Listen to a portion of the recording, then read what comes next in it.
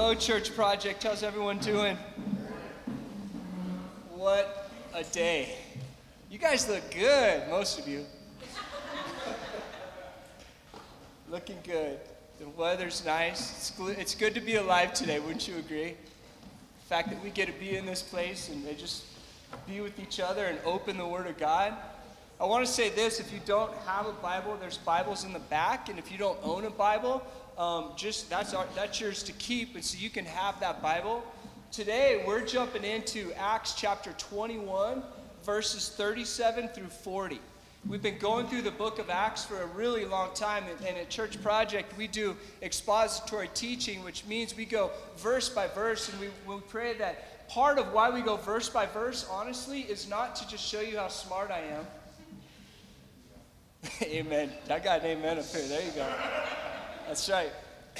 I mean, part of it, honestly, my prayer is, even when I'm writing the messages and stuff, my prayer is that this is a whole nother level of studying the Bible. This is a level where you get to see me struggling to try to expose the Scripture, and it even sets a pattern for you to go Monday, Tuesday, Wednesday, Thursday, Friday, and yes, even Saturday, and study the Bible on your own. There's a time, and it's going to happen in your life, if it already hasn't, where you're going to be alone in the darkest place.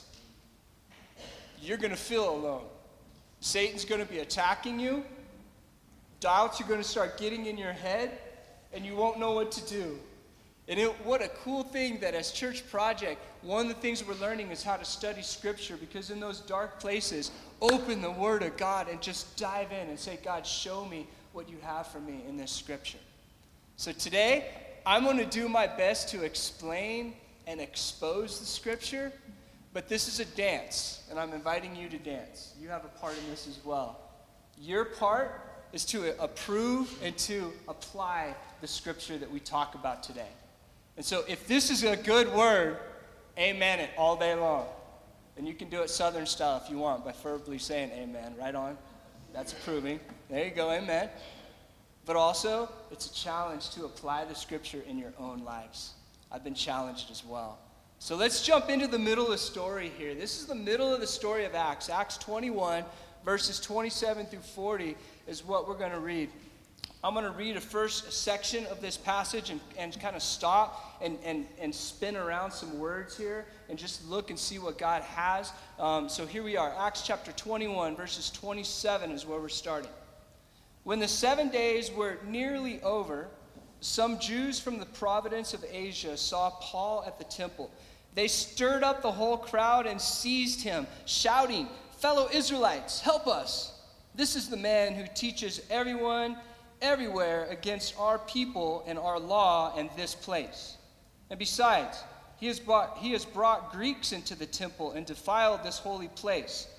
In verse 29, they had previously seen Trophimus, we'll say that, the Ephesian in the city with Paul, and assumed that Paul had brought him into the temple. The whole city was aroused, and the people came running from all directions, seizing Paul. They dragged him from the temple, and immediately the gates were shut. What?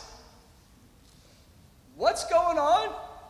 What's up with this mob? What's happening here? The funny thing is Paul now, he's back in Jerusalem. He's been on a missionary journey, visiting and starting new churches. And we know from this point forward in the story, we're ending the book of Acts, and we know that Paul's going to eventually march to his death in Rome. And this part right here, he's in Jerusalem. He's there for the very last time. And we see him in the temple gates right now, in the temple. And it says in verse 30 that the gates were shut behind him. What's interesting to know is that in only 15 short years from this time when this is happening with Paul, that the entire temple would be destroyed. In just 15 years, and this is a grand, glorious place. Have any of you been to Israel and seen the temple? Have any of you ever been there and see how glorious it is? And so we see in only 15 short years, this place would be destroyed. What's also interesting about this is the last time Paul would be in the temple. He was there multiple times and worshiping. He was Jewish. He was there. And this is the last time as he's getting drugged out and the temple gates are getting shut behind him. this is the last time that he would be in the temple. Why? Why this mob? Why is he getting dragged out from the temple?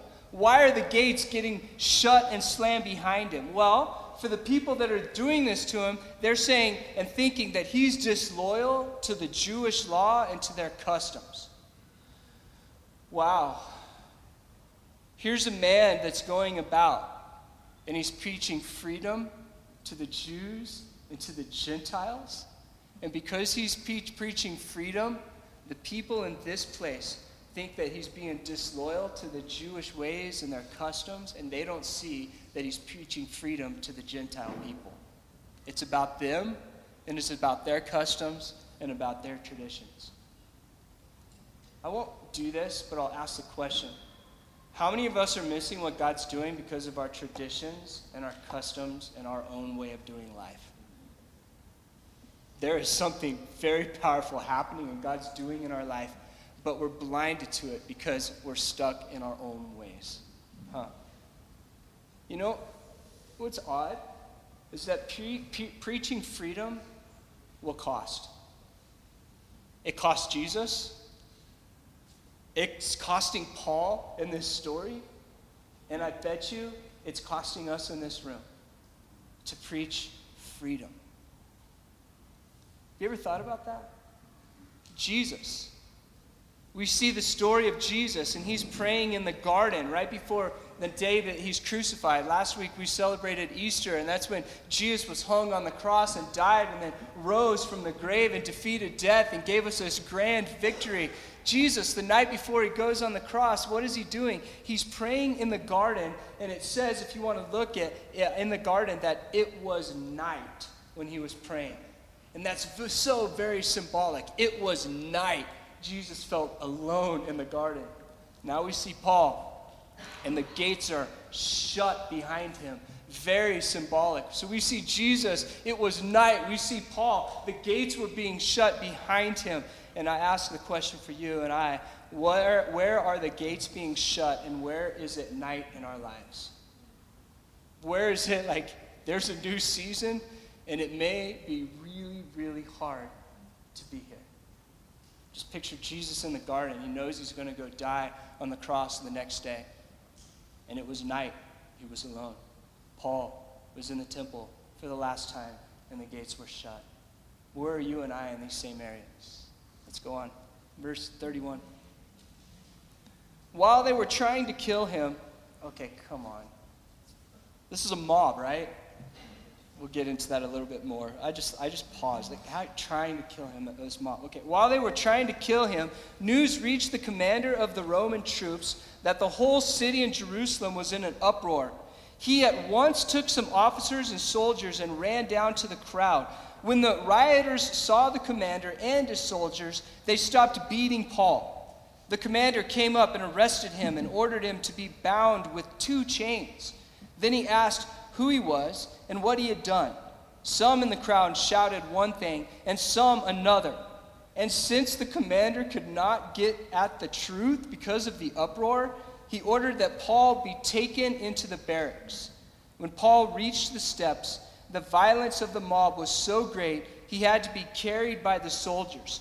The crowd that followed him kept shouting, "Get rid of him." Wow! What a chaotic scene. The miracle that I read in these verses right here is that they were trying to kill him. He wasn't killed. Like, that's the miracle I'm seeing in these verses right here. This is a mob. People are running from all around the city. The commander that it speaks of here in verse 32, the commander, if you know things of how the Roman Empire was structured and authority was structured, the commander is in charge of 1,000 men. This is incredible.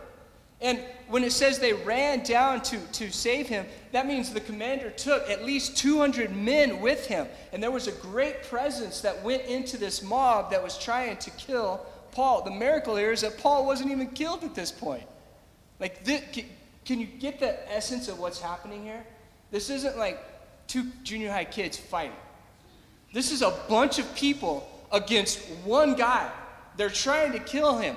Hundreds of officials and officers are running down to save him. There's chaos and pandemonium everywhere. And if you look in verse 34, some in the crowd shouted one thing, some in the crowd shouted another thing. Most of the people didn't even know why this riot was happening. But it was a riot, and it was against one man. From this point forward, Paul is taken into custody. He is never again a free man. We've reached this part in Acts. Paul has been free. He's caused chaos everywhere that he went because he was preaching freedom. And now we see from this point forward, he's never again a free man. He's marching to his death for the gospel message. Get rid of him. Did you see that in verse 35? They're yelling, get rid of him. These are the same words that were shouted to Jesus, right? Pontius Pilate, what should we do? Get rid of him. And the crowd creates a mob to Jesus, who's preaching freedom and grace. The crowd creates a mob to Paul, who's preaching freedom and grace. Wow. The irrational thoughts that's going on, the chaos, the mob that's happening in this place. Our job, as we look at this passage and as we study and we see what Paul was doing and the early church was doing, our job should be to pause back and to kind of see what's happening, put ourselves in this place, and also simultaneously look at our lives and ask what God is doing with our lives. Our job is not to control people. People will create mobs. People can think irrational. Believe me, I have irrational thoughts. Do you? Raise your hand. Point to the person you're sitting next to that's a little crazy. Do it like this, though, right? Oh, you're pointing to me? I said that, right? Our job, I've got an impossible job as a pastor, and so that's why we've structured Church Project differently. And here's the impossible thought that I have, right? As a pastor, my job title is to look after the saints, right? And to make disciples and to protect us. And yes, even challenge us when we need to do better in certain areas. But at the same time, we are individuals with our own wills, and we'll do whatever we want. Have you tried to control people before? It's impossible. Right, Zoe and Audra, my teenagers. Hi, teenagers. Okay, it's impossible. And so we can look at this passage and we can say that even Paul, because he loved and he's preaching freedom and he's going for it, even the mob and the people were irrational and saying, get rid of him. We can't control people, nor should we try.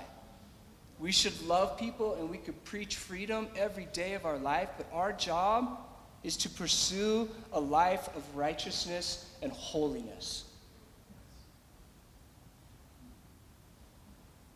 If that's all that this passage kind of brings up in us is this challenge to pursue a life of righteousness and holiness, the Spirit has done his work in our life today. The only reason Paul could walk into Jerusalem, the only reason Paul could preach this love message of freedom, the only reason he's getting rejected in all of this is because he had a relationship with God Almighty. And he said, God, use me, whatever the cause may be. Use me. My life has been changed by a man, by God, by deity, and I'm going to preach this love freedom message to Jews and to Gentiles. Has your life been changed by Jesus?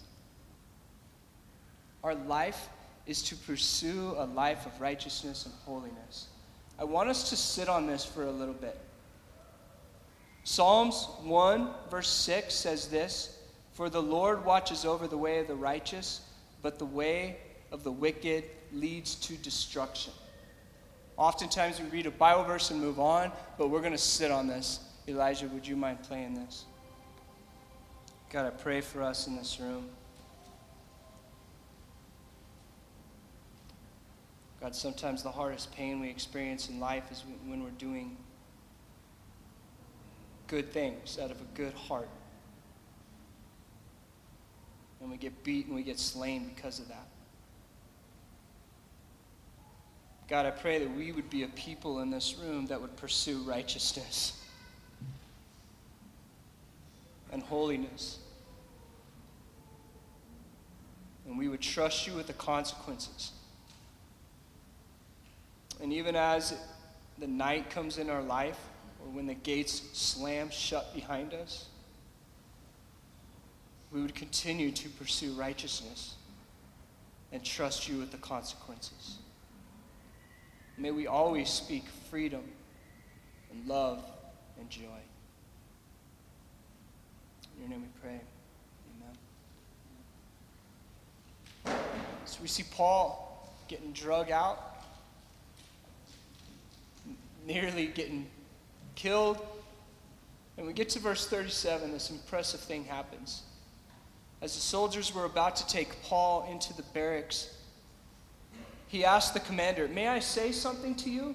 So this is Paul speaking to the commander. "Do you speak Greek?" he replied.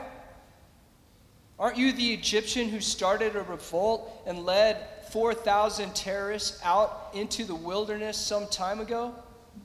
And then Paul answers in verse 39 and says this, "I am a Jew from Tarsus in Cilicia, a citizen of no ordinary city. Please let me speak to the people." And in verse 40, after receiving the commander's permission, Paul stood up on the steps and motioned to the crowd. When they were all silent, he said to them in Aramaic. Okay, I want to point out a few things that happen here because this is super profound. Paul was drug out. He's now with the commander, and the commander's looking at him saying, "Aren't you the Egyptian that caused all this chaos?" And Paul says, "No, actually, I'm a Jewish person." And now the commander's going, "Wait, you're Jewish?" And then Paul asks for permission and says, "Can I have permission to speak?" And then when he speaks Aramaic.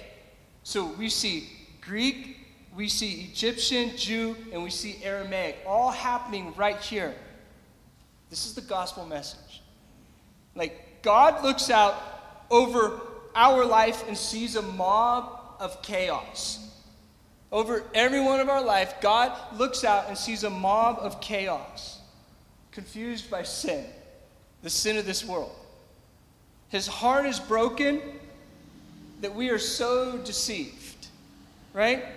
And he screams through all of time, "Sin, you have no more way in this world." As he gives Jesus and he pierces his son to the cross to serve the death sentence for us, for this chaos of sin in our life. And just as Jesus was risen from the dead, we too can have that option. So the question is this: wallowing in death or dancing in grace? This is the gospel message. We can either wallow in death or dance in grace. What does this have to do with the verses that we just read, verses 37 through 40? God has used everything to pursue us. I mean, God sent his only son to die on the cross, to see, like, through all of time that death has no more sting and we have victory in him. God has used everything to pursue you.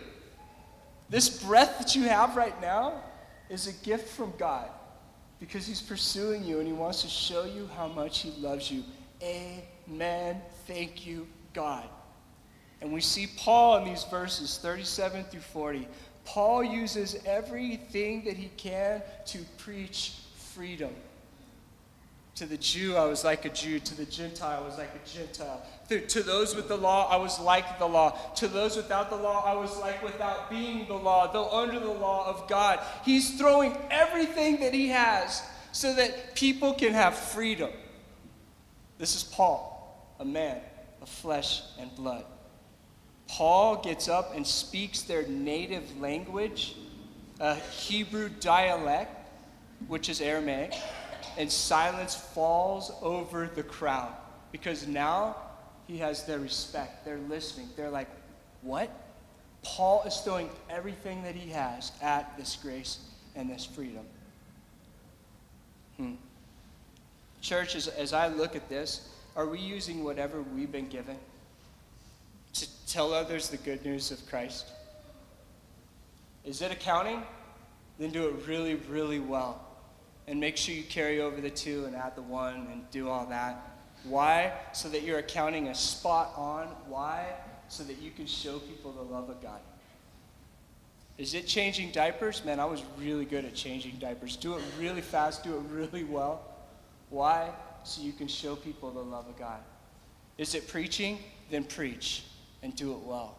Whatever it may be, we are called to be the church and to throw everything that we got at sin so that people can run in freedom. Amen? Like, this is what I'm down for.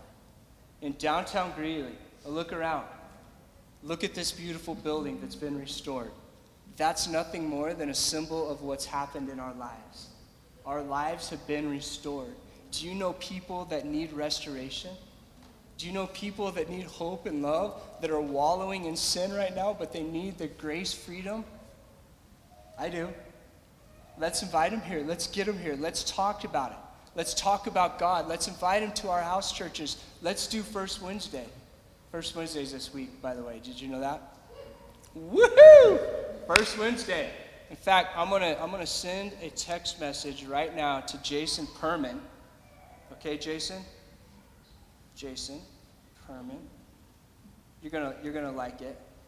And then you can send it to someone in this room, and then if you get it, you send it to someone else in this room, because it's an invite for First Wednesday.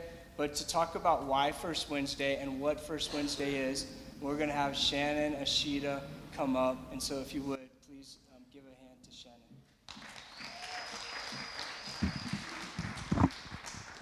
Hey guys, I'm Shannon. My husband and I lead one of the house churches here at Church Project. So the first Wednesday of every month, we meet here in this building, and we're going to have a worship service. If you've been before, we're going to do a more abbreviated worship service, and then afterwards, our house church will be providing dessert and coffee, and so we just think it would be good time for everyone to connect and for the other house churches to socialize. And if you are not involved in a house church, feel free to come and judge us and see if you would like to be friends with us, because if you're not plugged into a house church, I highly recommend trying it out, because it really is what makes Church Project what it is. We're huge on community, and if you're not involved, you're missing probably the biggest piece of our church. So we would love to invite you. That's this Wednesday, this building at 6:30. There is child care, not for the dessert time, but for the worship service. So we'd love to see you guys.